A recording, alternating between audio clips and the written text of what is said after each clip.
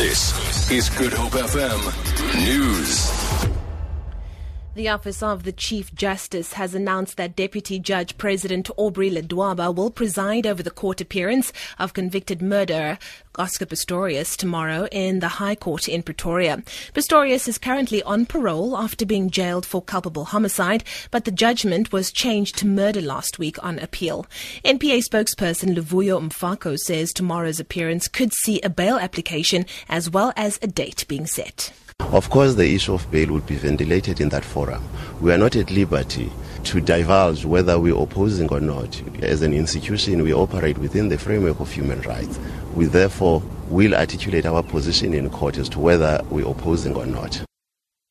DA Western Cape leader Patricia de Lille says the party is concerned about the public spat between Premier Helen Zille and the member of the provincial legislature, Leonard Max. Zille has accused Max of leaking information to the provincial ANC and of trying to hold party leaders to ransom by threatening to leave if he did not get another top post. Max is a former MEC. Max has accused Zille of a witch hunt amidst allegations that she spied on him and former provincial party leader Tiens Botha. De Lille says they are following a due process to deal with the issue. I am concerned, and that's why I'm saying that, due process must be followed. Leonard Max later complained, Helen Zille later complained.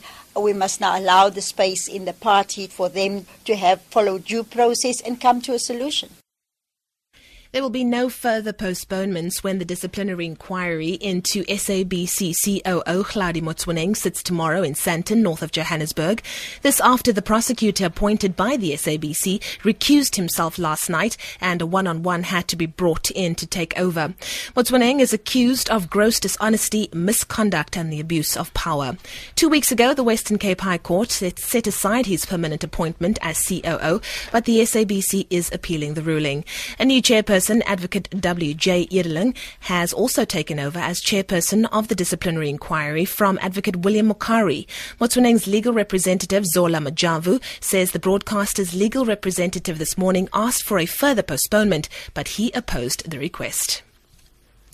A new report suggests that the Islamic State group receives about $80 million a month in funding, mainly from enforced tax and confiscation in the areas it controls, as well as oil revenue.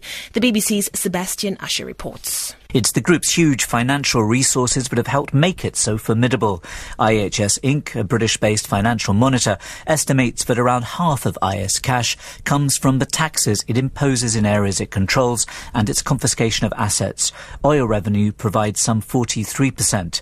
The rest comes from drug trafficking, the smuggling of antiquities, other criminal activity and foreign donors. But the latter accounts for very little of its resources.